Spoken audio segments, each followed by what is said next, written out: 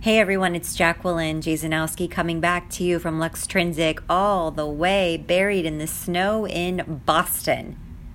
It's official. My March Madness has started, and I'm not talking about basketball, but I am talking about my travel scenarios. I will be on the road pretty much not only through March, but also into April and even into May.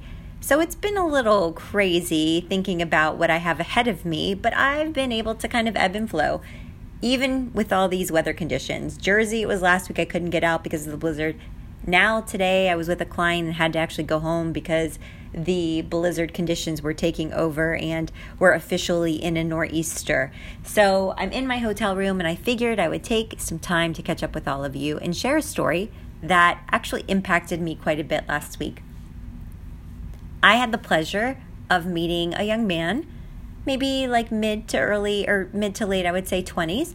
And in our conversations going through, kind of an interview around his history, his experiences, what brought him to his current employer and how he was feeling about it, it was very apparent to me that he was incredibly self-aware and self-reflective.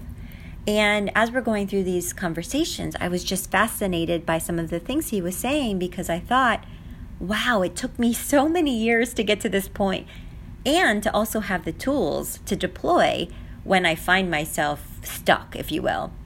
And he so eloquently was talking through some of the difficulties and situations he's had and how he has ebbed and flowed and evolved as a human.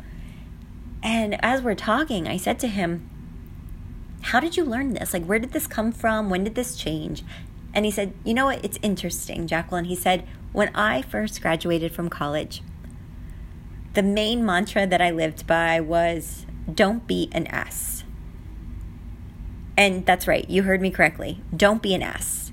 That was his philosophy that he adopted right out of college. And he said, I used it to test my interactions, not only with my friends, but my family, my coworkers. And every night I go to bed, I think about the day and I think about my interactions and I gut check it against, was I an ass or was I not? And if the answer is yes, I reflect on what that moment looked like. What did it sound like? What did I say or do? And how can I do it better the next time? And it's given me insight and an opportunity to take something that is very simple and short and sweet and apply it to my life on a daily basis that has also driven change for him personally. And I thought, wow, that is so interesting because as human beings, we complicate the shit out of everything, right? We, think that it has to be so complex to create this amazing life and live in a way that we feel will honor ourselves, honor our legacy. And in reality, it doesn't have to be that complicated. It can be so simple and short and sweet in a way that maybe we never thought of before. And I wanted to share this don't be an ass philosophy because I thought, wow, how different would everyone's interactions change? Would their communications change with each other if they believed in don't be an ass? So I'm sharing that with all of you. Because if you're overcomplicating things, take a look at what this guy did. And I can tell you right now, it was such a pleasure speaking to him because he was so aware and he looked and appeared so happy and it was really glowing from the inside out because he knows that every night he's going to go to bed and he's going to gut check his behavior and make a change if it isn't, I should say, how he wants to be perceived and show up every day.